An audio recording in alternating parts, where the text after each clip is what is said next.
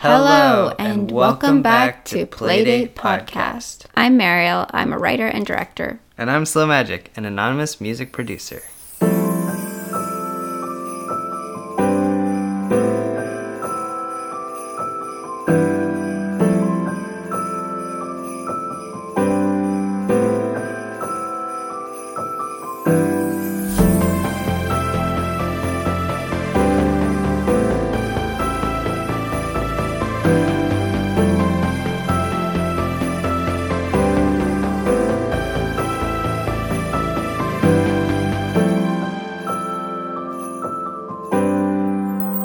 We are currently on what we are calling our holiday podcast tour. We're driving around to some of the most quaint and Christmassy towns and cities in New England that we could find, and we're recording different podcast episodes in different hotels across these cities. This is the holiday version of Playdate, where we'll be talking about our favorite Christmas music, your favorite Christmas music, and our friends' favorite Christmas music.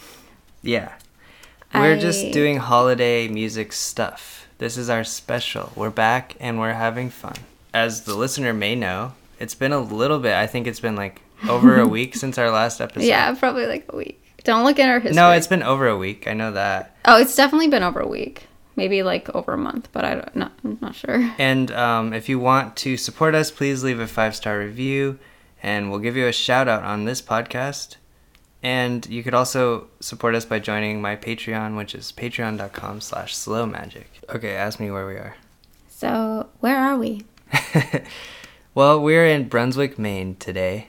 And that's where Bowdoin College, the Little Ivy is. And it's honestly not a Christmassy. I mean, it is. But this is not why we chose it. The reason that we chose it is because it is close to a place called Freeport, Maine. And Freeport, Maine is home to LL Bean store. The original LL Bean store is there. It's open 24 hours a day. And that's amazing. And I cannot remember the guy's name who started it, but it kind of blew my mind. It was like Leonfold Bean. Like, I'm not kidding. Yeah, he's got similar name. We did not research that enough to tell you, but it's great. We went there just a little bit ago, and it's very, very pretty. I don't know what I'm saying. It is pretty. It's like they have this home store there that just has so many fun things. And if you're in this area of Freeport? Freeport. Maine, I highly recommend it. Also, I got a bag there, which I was super excited about. It's like one of those really big boat totes, and I got it engraved. I'm picking it up tomorrow, and I'm pretty excited about it. Yeah, it's awesome. And we got some really good pizza and food that was, vegan, and we had fun. We haven't been to Maine, really. Neither of us has spent time here, so... I've actually never been here until today. It's nice. Yeah. Well, we're right on the water. So anyway, that's not exactly why we're here. Well, it is. We're here, but we're here to bring you guys a super special holiday playdate. Yes. Usually in the podcast, we talk about what we're drinking. And today I am drinking a coffee from the... Is this a Fairfield Inn? Or wait, what is this? This is a Residence Inn. A Residence Inn Marriott. It's not good, but it's what they had. So, yeah, it's pretty good, actually. I mean, it's coffee. What are you drinking? I'm drinking Poland Spring, and that's, like, maybe not my favorite You mean water? But, oh, yeah, I guess that's, like, a regional thing. That's, like, I don't know what... Arrowhead, is that what the... Yeah, that's the bad water elsewhere. That's like the West Coast is dominated by that, and the East Coast is dominated by Poland Spring. And I know there's a middle of the country version because I've had it at different venues around. Arrowhead. No, it's like something else. It's something different. It's called like Michigan's Finest or something. It's got an M, I swear. You guys, I don't remember the name, but I feel like they have it. It's not the best water. In Minnesota, in Michigan. They have like their own. And that's could be its whole own podcast. But what's been going on in your life? My life? Our life. Yeah, we can update the listeners since it's been over a week since they've heard from us. We got a dog named Bambi. He's great. He's a toy poodle. We lost a dog before that. Yeah, Did that they was know? Pretty heartbreaking. I don't know. I mean, listeners of the show may have kept up with us online and stuff, but we have a new dog. He's amazing. We just got back from a tour that we did, Slow Magic, me, with Beacon Bloom. They're awesome. Shout out to them. Shout out to our new friend Ronnie Lloyd. He was the tour manager, great photographer. But I mean, I also put out a new album called Forgotten Feels that we worked on a few things together, you and I. And what did you do? I got my first writing credits with that, which was huge. We wrote some songs together. And I have but in this year. Yeah, September, I finished my first short film, which I wrote and directed. And that was an amazing experience. And honestly, I feel like I found my life's calling. Yeah. Which until now, like throughout my whole life, I didn't know. And I didn't know what I wanted to do. And that made me feel really, really nervous. And I always kind of knew that I wanted to be a writer. But now that I've like finally admitted it to myself and like been like, you know what, you can do this. Like it's kind of changed my life. So if you have something that you're maybe afraid about and unsure of, that's totally fine. And if one day you recognize that that's actually what you want to do, that's amazing. And I really hope that that happens to you. To me? Oh, you mean the listeners? Yeah. No, I agree. And I'm really proud of you and congrats on that. And it's called Dolly's Room. You can look it up online right now if you want to follow the progress of the movie. Yeah. I also made the music for that was huge. Which was so much fun working together. But yeah. Oh, also expect an EP from that. Because we're releasing the soundtrack and big things coming is what we meant to say, basically. But like not in that like, bro, like big things coming. No, that's what I meant. Big things coming, guys. Big announcements soon. But yeah, that's just a little update on us. But we're not here to talk about us. We're here to talk about our podcast, which is this, where we are. Hi, guys. I'm a little rusty. It's been a few days. It's been maybe over a week. Okay. But back to what we used to do. Yeah, which is Mariel's Fun Fact Corner. We did that so well. Yeah. If I could high five and not hurt the ears of actually, we're not good. Okay, beautiful. Anyways, back to Mariel's Fun Fact Corner, Holiday Edition. This is where I read Slow Magic 3 fun facts that I found on the internet, and he tells me his favorite one. Are you ready? Yeah. So my first fun fact is that candy canes date back to 1670. And according to History.com, the choir master at the Cologne Cathedral in Germany gave the red and white sugar sticks to young singers to keep them quiet during the... I don't know what this is, but I guess I'm going to say he because there was no way there was female clergy people in 1670. So they would give them to children during sermons and stuff on Christmas Eve especially.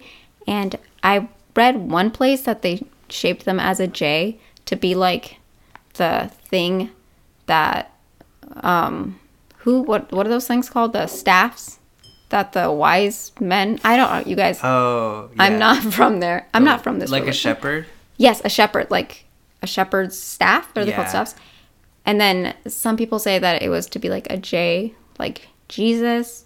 And the stripes were to symbolize the blood, the red stripes. I don't know how they dyed them back then. That's kind of intriguing, but... Probably like animals' blood. The whole point of them was to keep children quiet. Nice, and it works still. Yes. So, you give me one of those, I'm quiet for at least a minute. You give me one of those, and I put it in my purse, and I never think about it again. Number 2. Wait, can I just say? Yes. Kind of not the best candy. Yeah, kind of a disappointment. I mean, if I had to go to church, I would definitely, like, suck on that sucker. But it's good to, you can turn it into a really sharp kind of a weapon if you lick it into a point. But have you ever had those, fruity ones that are, colorful? Yeah, the fun different ones. Those are actually pretty good. So, yeah. Yeah, but they're, they kind of hurt your tongue. It's kind of an abusive candy if you really think about it. All candies can. Okay. What? I mean, candy usually hurts my tongue. The Candyman can. I don't know what that's from. What's the second? Okay, sorry.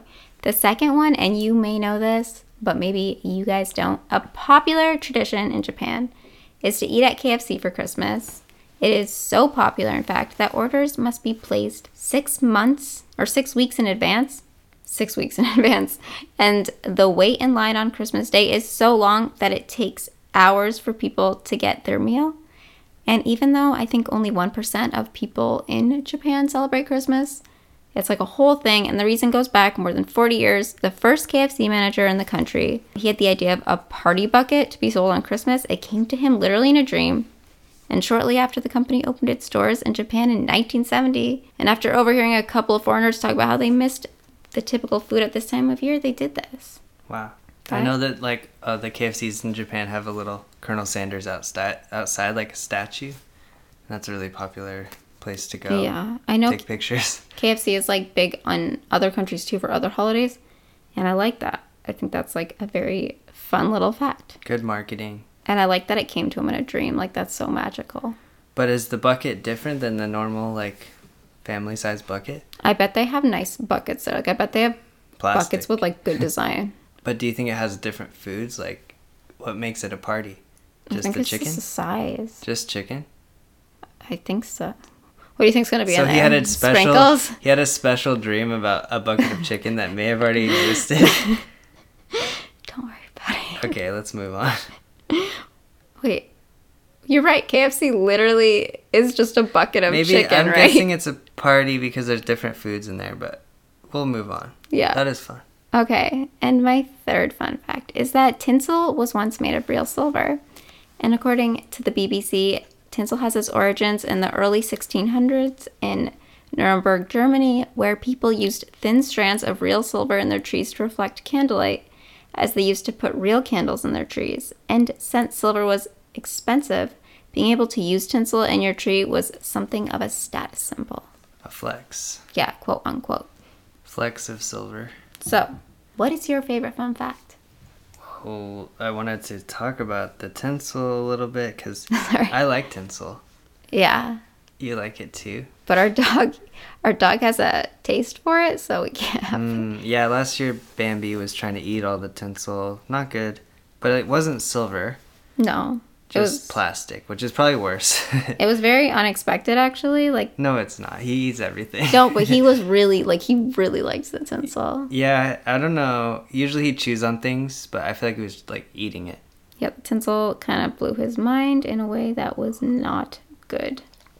I think my favorite one is the tinsel fact because I didn't know that it was silver and I like tinsel. And it's crazy that people used to use real candles in their trees. That seems like a lot of fires must have happened. Yeah, that was probably like a nightmare. Well, thanks for bringing such good facts. That was really fun. I did like them all. But yeah, so speaking of Christmas and holiday and all that cheer and everything such as like that, like today's episode and the first part of this special, which is going to be more than one episode, by the way, if you're listening, which you are out there. What's your what is a segue about music in the holidays? I just want to say that I like that you said that was bad. Such as like that. Well, I feel like you watched that video of the answer. Miss America. Yeah, and you're like, such as like that. I like that. Like, such as like holiday music, such as. Yeah. Sorry, I was trying to say, like, what is your history with holiday music and how do we get here? Well, I was not raised with Christmas. Okay. I was raised Jewish, like culturally. We didn't practice any of the religious stuff really, but we did not have Christmas really until I was about 12 or 13 when I was like, I mean, I think we were all like, let's get a Christmas tree. Like, screw this. We're doing Christmas. Because I'm going to be honest with you guys, Hanukkah is not a big deal in the Jewish faith. It's just not that fun. It's not magical. It's just kind of like this little holiday that we celebrate to like give the Jewish children something. Because honestly, celebrating Hanukkah and not being a part of Christmas is really sad if you are not Christian. It's like if you are part of another religion that does not celebrate Christmas, it's sad. You feel really left out during that time of year and you want it. Like you want to in on this fun time. So I have kind of a complicated relationship with celebrating it because on the one hand, I feel like very disconnected to it. And as Slow Magic and I are going through our lives together, we're really making our own traditions, and it's becoming more of like a thing for me. But sometimes I kind of feel like a traitor, and it's like a very complicated inner relationship that I have. But I love Christmas. That's the thing. I think it's like the best holiday. Truly, I think it's the most magical time of year, and we get so excited for it. And I have grown to truly love it, and I like decorating Christmas trees. But my relationship with Christmas music is, I didn't listen to any Christmas music until Slow Magic. Like, of course, I heard songs while we were shopping and whatever.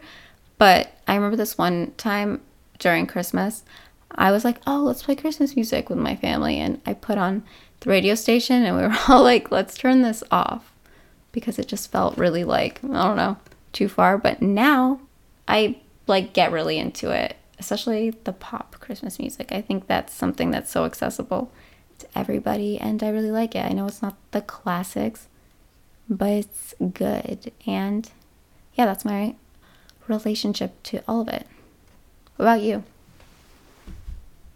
I did grow up with Christmas and music from Christmas, and yeah, I think like, I mean, we have definitely different like approach. Like, I have a different background, and I think that with that, I think Christmas music, I have like a love-hate relationship with it. But I mean, it is an interesting thing, and what I like about Christmas music and holiday music in general around this time of year is that it's the only time of year or holiday that there is like a genre of music for. And I mean, a lot of the time I feel like it's nice to start listening to like more jazz around this time, because that kind of, a lot of the Christmas music is jazz, and I do like jazz music, but I don't listen that much, you know, all the time. So that's one thing I really like about it. But yeah, I mean, I grew up with my favorites being like Charlie Brown, which we can talk about more later, and just a lot of different Christmas music. I mean, we're gonna have much more to say about it, but yeah, that's my background. I feel like your background really showed me some good Christmas tunes. So I'm very thankful for that.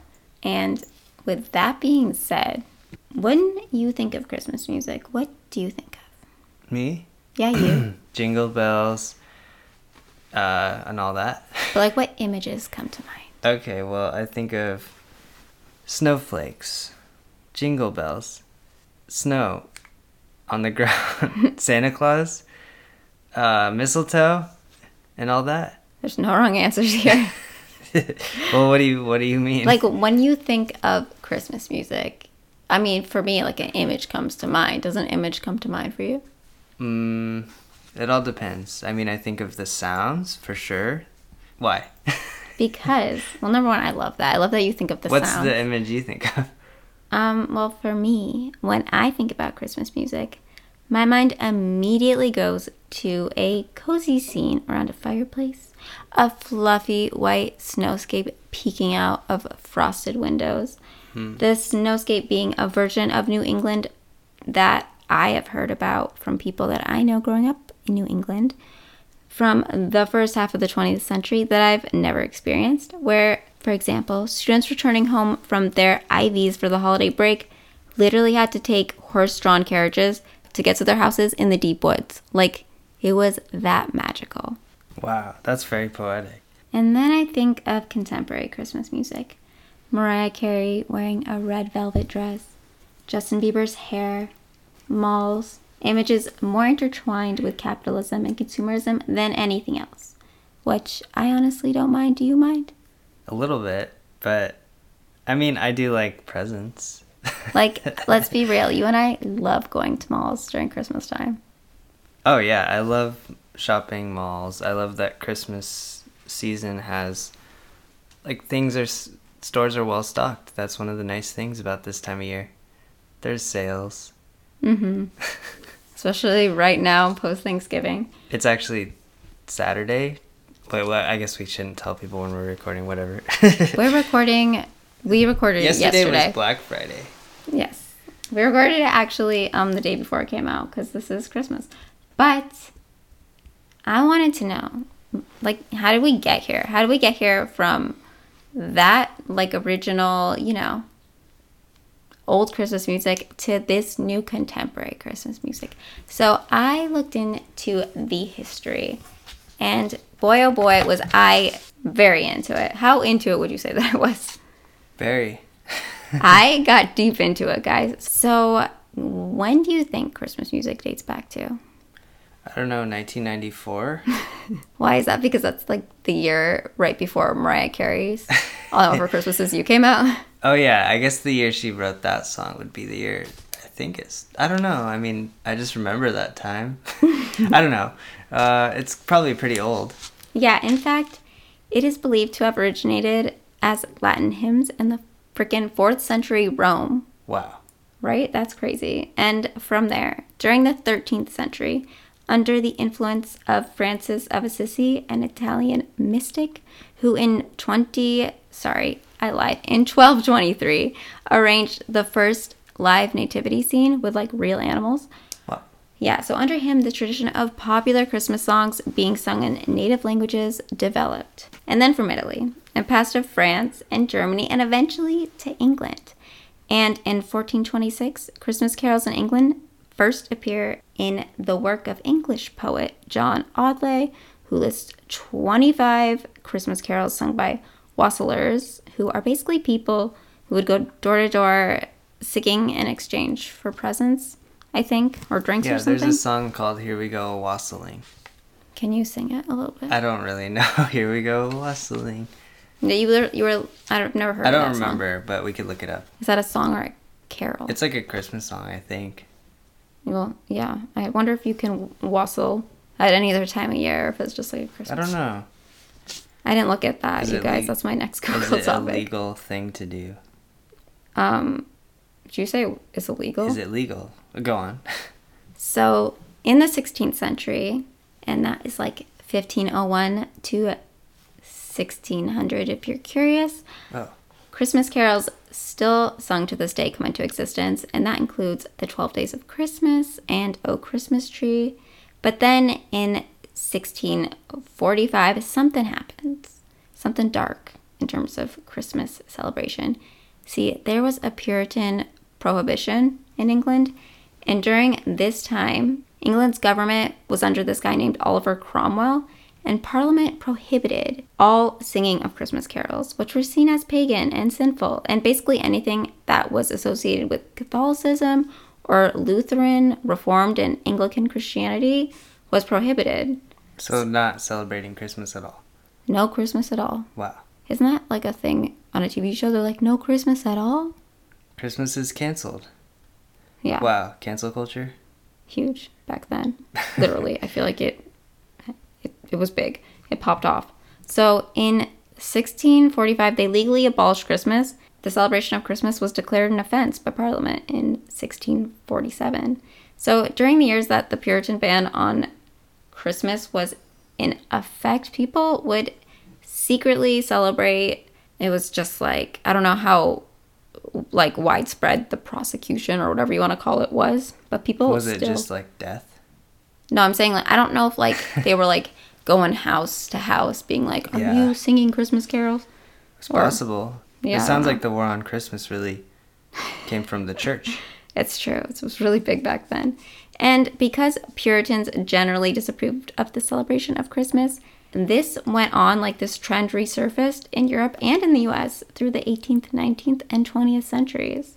Either way, Oliver Cromwell died in 1658, and in May of 1660, Charles II comes into the picture, and with him, he restores the House of Stuart, which is now spelled Stewart because of Mary, Queen of Scots, who, despite being Scottish, was raised in France. So she was like, we're spelling it the French way. And the only reason I'm including that is because I found that fact so very interesting. But that's besides the point. And anyways, when Charles II restored the Stuarts to the throne, he basically was like, you know what? Christmas is not canceled. Christmas is back in session. And people began celebrating it all over. And people began singing Christmas carols in public, and oh boy, there was joy everywhere. Then, during the 19th century, during the Victorian era, there was a new admiration for the holidays, and there was a surge of Christmas carols, including Silent Night, O Little Town of Bethlehem, and O Holy Night, as well as the first Christmas songs associated with St. Nicholas and other gift givers of the sort. There was also, even though Christmas sheet music had been widely available for like centuries, Christmas carol books were being circulated and people got into it. Like, it spread like wildfire. Wildfire. And like wildflowers. Yes, like it spread like wildflowers. That could be a saying. I like that way more. Yeah. Also, I think it's important to note that there were also a lot of like secular Christmas songs during this time. And honestly, before that, like the 12 Days of Christmas, which appeared a long time ago. Way back. That was like the first known romantic and secular Christmas song. And like I think it was around before that in different languages, but it first appeared in 1780 in England. But I don't know how this happened, but its melody would not come until 1909. Like, I don't know what they were doing. Like, maybe they just knew the words, and because maybe it was just like a rap song before that. Yeah, because if they did just get the books of carols, does that mean the sheet music wasn't attached? I don't know. I guess I was. Did they not have music back then? I don't think so. There were no notes yet. Yeah.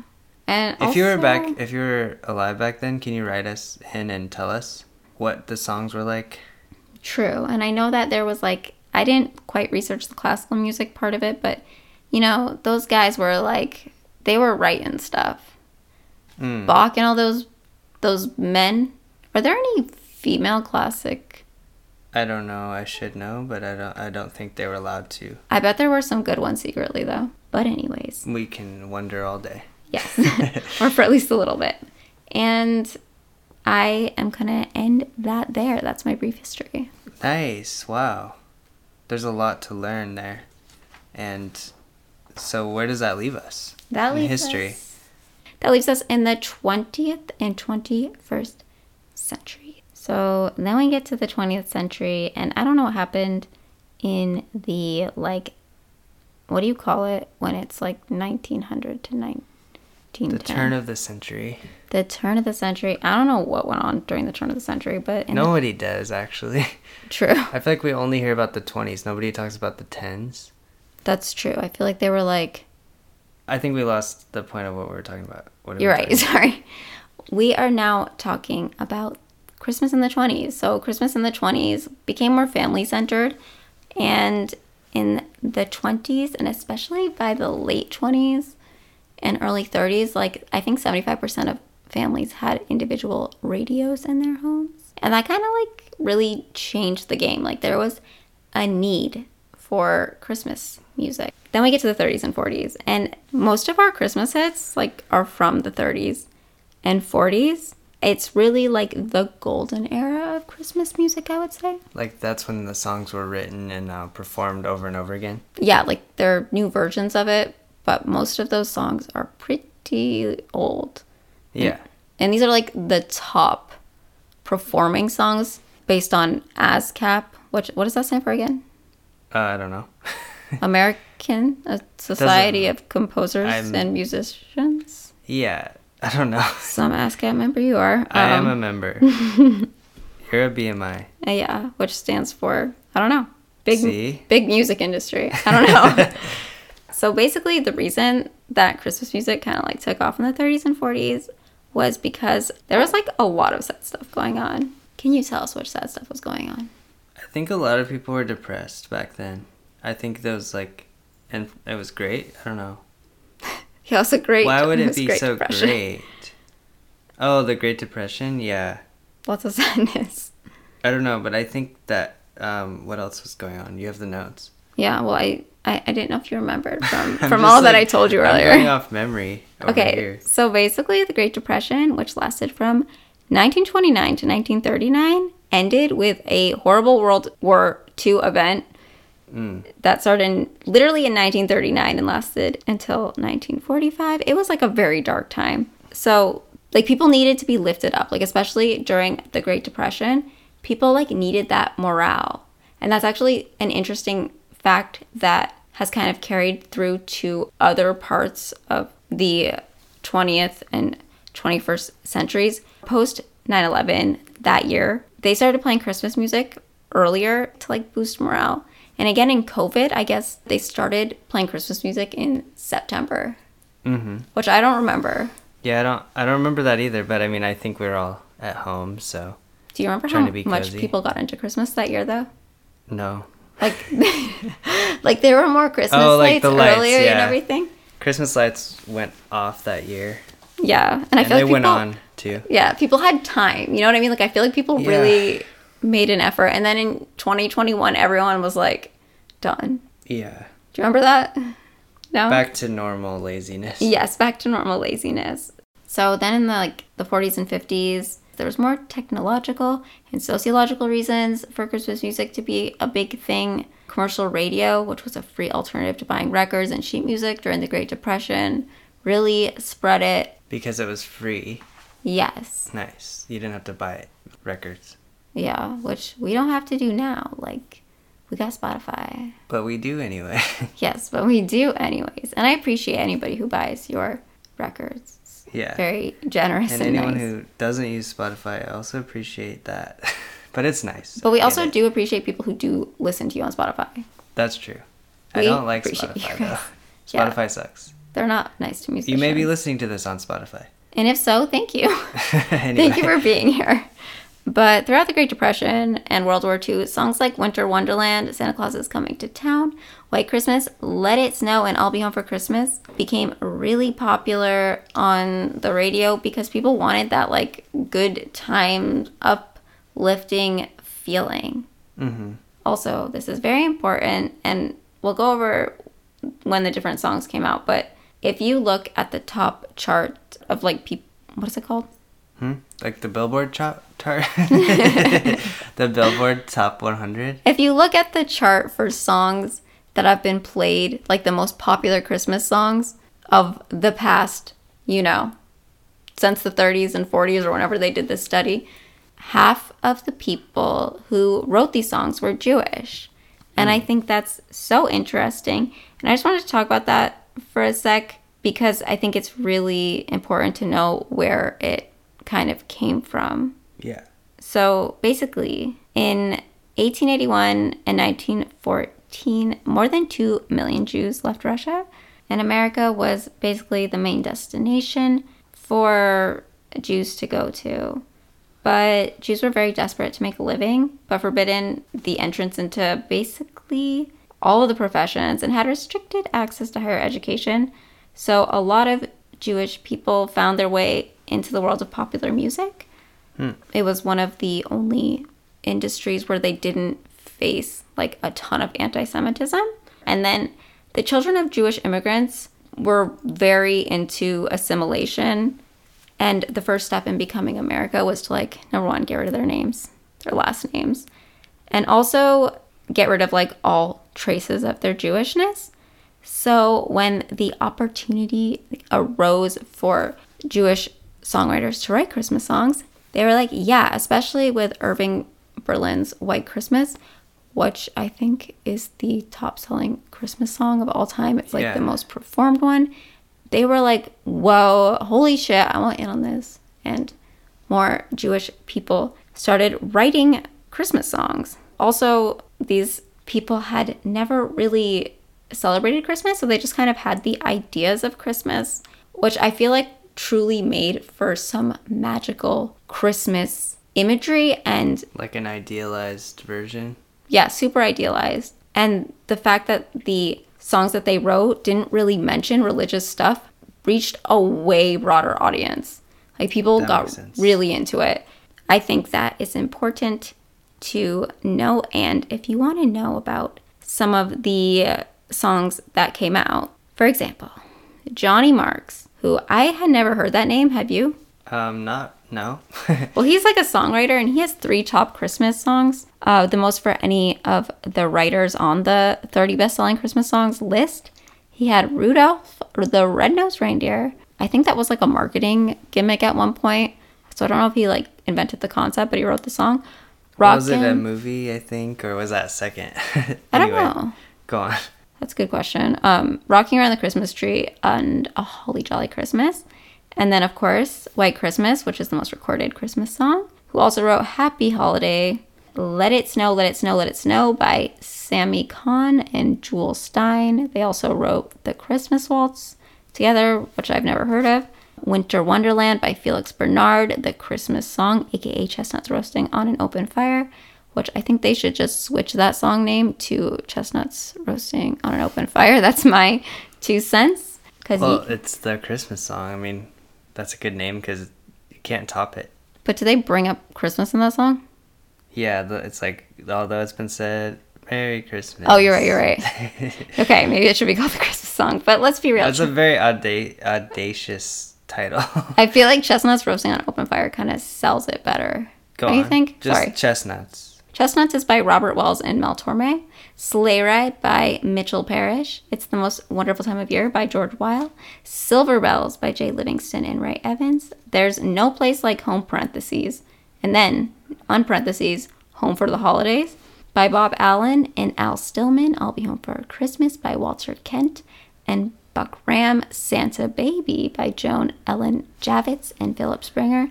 Baby, It's Cold Outside. Unfortunately. What? That song isn't my favorite. Is it yours? I don't think it's anybody's favorite. Yeah. I think that song didn't need to exist. It's okay, yeah. Then Baby, It's Cold Outside. Isn't that one kind of creepy too? Mm-hmm. They need to really think about what they did with that one. Jerry. But there's a lot of good ones here. Basically, I mean, sounds like. Go on. I guess. Sorry. Jerome Jerry Lieber and composer Mike Stoller wrote Santa Claus is Back in Town, which Elvis Presley debuted on his first Christmas album in 1957. I mean, he's not in town all the time. I thought it was He's Coming to Town. Is that a different song? Anyway. I have no idea. I'm not a big Elvis fan, so it could be.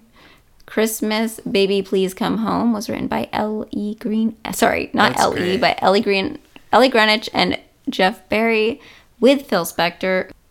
You know about Phil Spector, so I don't quite understand his deal.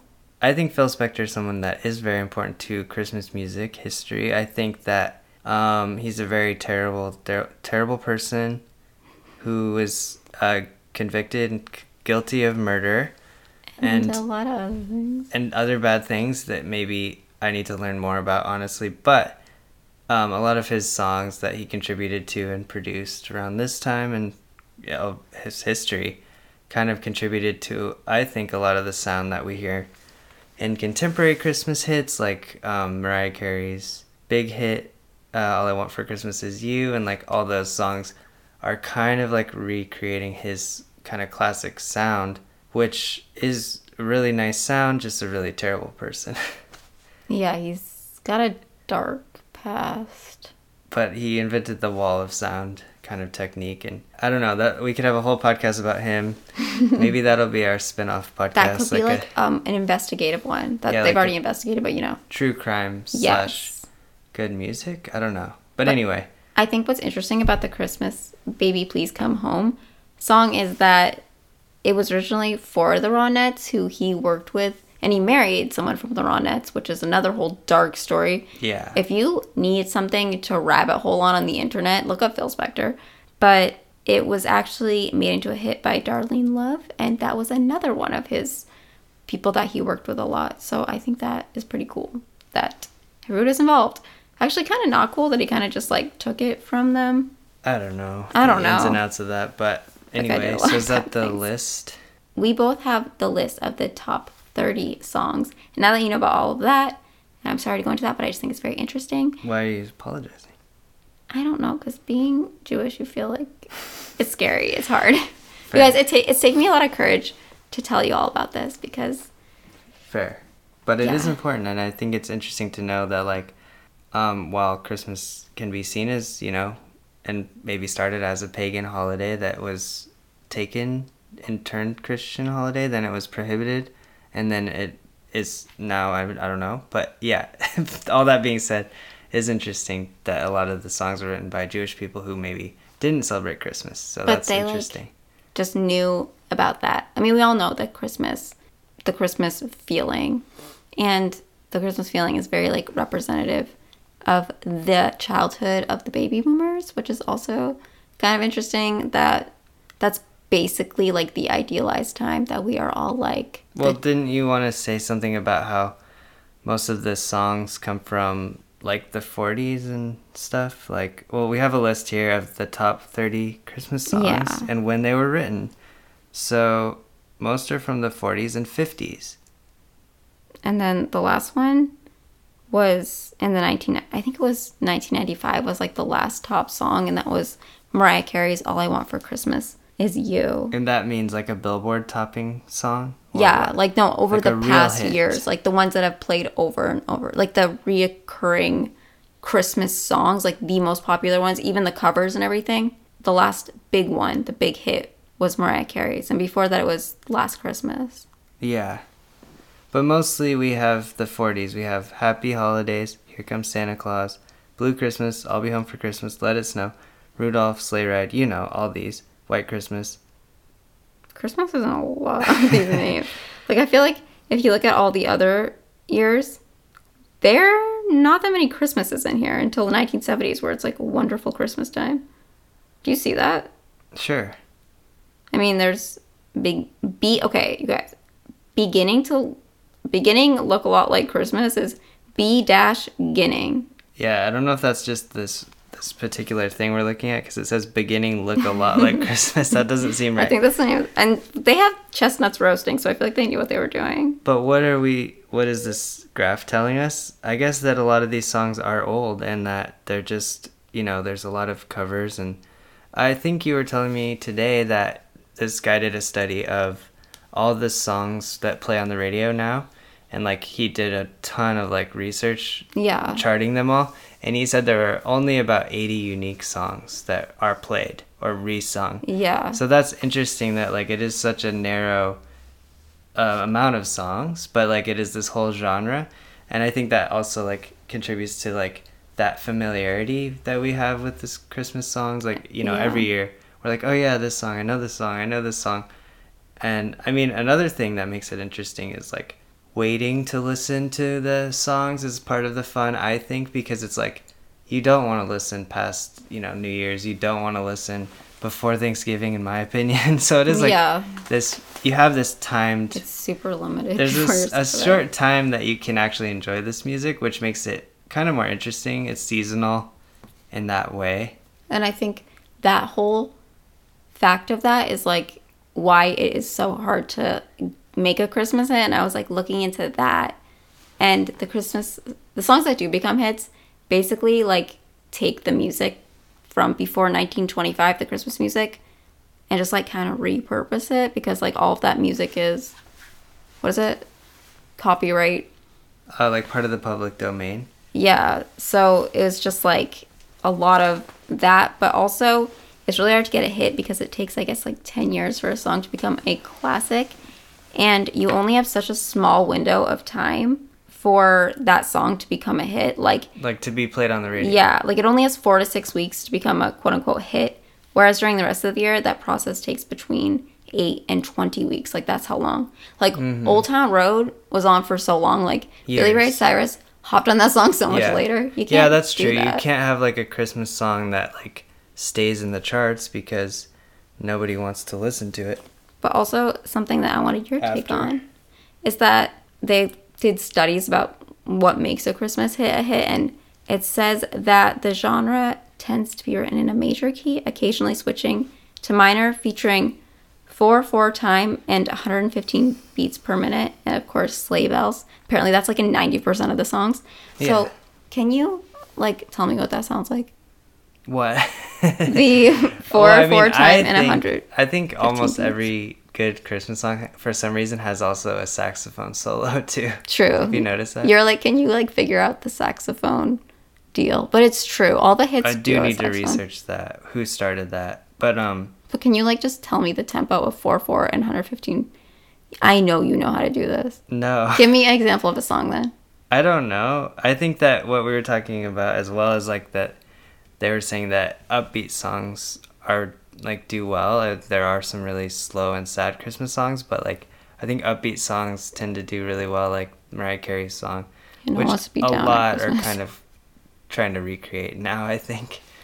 Yeah, I feel like when the new songs come in, or the new artists come in, they're like, I bet they're all like, yeah, let's make the new Mariah Carey song. Yeah, and I understand why, because that's like the white Christmas of this, what do you call it? Millennium or whatever. Yeah, and it like only was written in 15 minutes apparently. That's a lie. No, it's not. That's cool. She wrote it with another guy. But I mean, she did write it though as well, like with someone. But that's like she's got to be making tons of money on that song. Yeah, she's probably like, I don't know. She's forever. It's like what was I gonna say about that? What were we just talking about? I don't know, but I personally do have opinions on All I Want for Christmas Is You. I think, I don't know, I hear it too many times and it gets old. Like, we're just now entering the holiday music time officially, but I'm already bracing for like getting sick of that song. I don't even want to hear it at all. And I don't want to offend anyone out there, that does like that song, of course, but yeah, of course. I don't know, I've moved on to other songs. I feel like, haven't we all moved on? It's a good song though. It's just a lot, and like hearing it way too much, like every third song. Like Last Christmas too. I kind of like that one. I know, I'm like so sick of that song. Like I feel like I'll get sick of it, but I like it. I remember shopping in Abercrombie and Fitch, and that song came on, and it was like my first realization. It was like, whoa, they play Christmas music during Christmas time, which sounds so stupid. Do not make that face. I just like didn't notice, but in Abercrombie and Fitch, the music was so loud. I was like, whoa. I notice at stores now, like at LL Bean, they play kind of like 50-50 normal music and then Christmas music, and I don't know if that's like easing into like the spirit of the season or not. Wait, what songs were they playing? I didn't even notice. I don't know. I heard Elton John, and then I heard like Michael Bublé.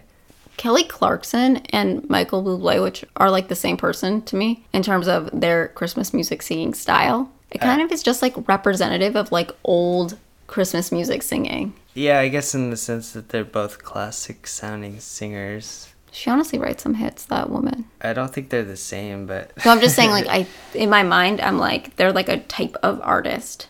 Like one's from... Canada.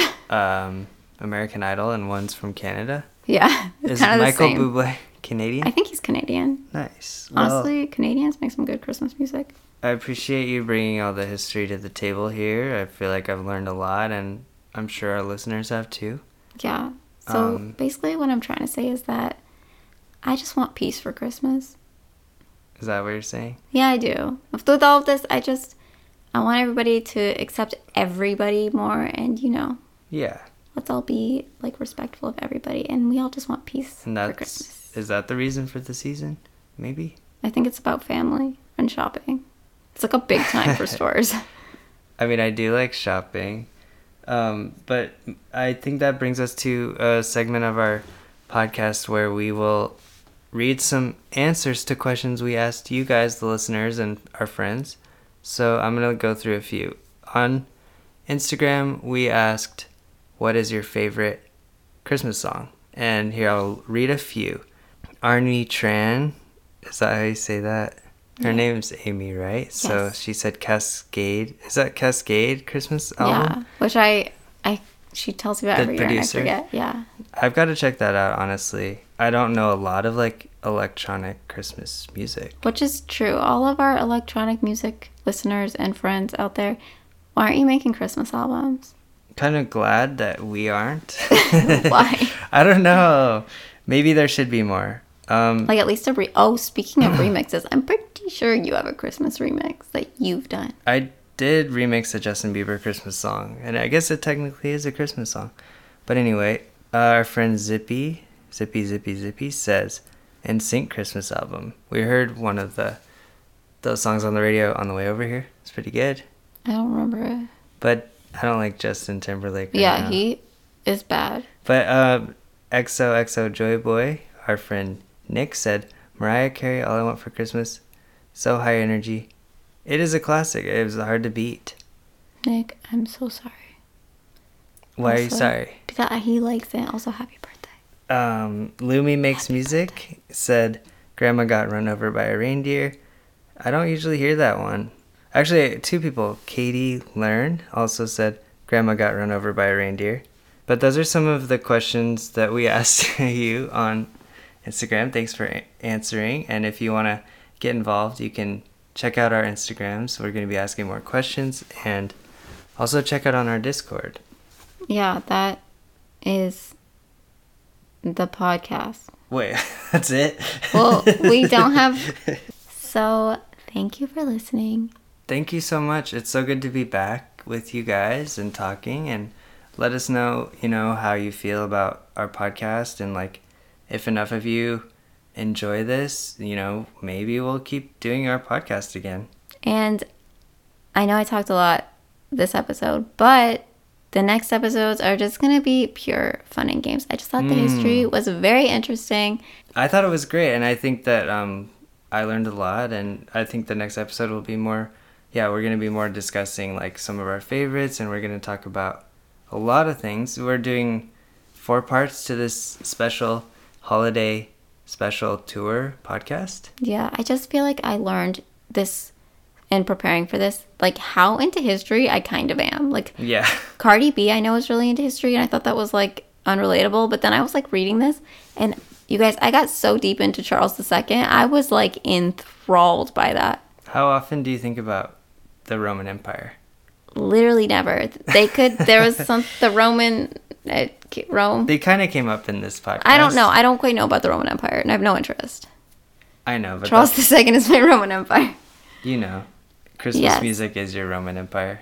Christmas. But next episode, just to sneak peek, we are going to make a draft of our favorite Christmas songs, trying to make the ultimate Christmas album. Let's see who wins, Mariel or Slow Magic. Yeah, so thank you for listening.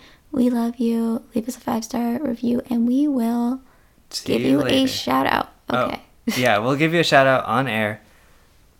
This is where we would do that. So once you do that, we're going to do that. We love you all. And yeah, shout out to you guys, our Play Pals. Should we change the name of our Play Pals to our Xers or something? Because Elon Musk was trying to name PayPal, turn it into X. I think we should call them our players. Players? Or players. The Playa? Ooh. That's where Burning Man happens. We could do a Burning Man themed Christmas. Yeah. Whoever's in charge of Burning Man, put that idea in your notebook. Okay. You can say it came to me in a dream. We're like a bucket of chicken. You guys, it's 12:36. Oh no, guys, we're just out of tape. Sorry. Gotta go. Bye. We recorded this all on our iPad. Yeah, we forgot our laptop. It works great, and I hope it sounds good. Love you. Bye. Love you. Bye.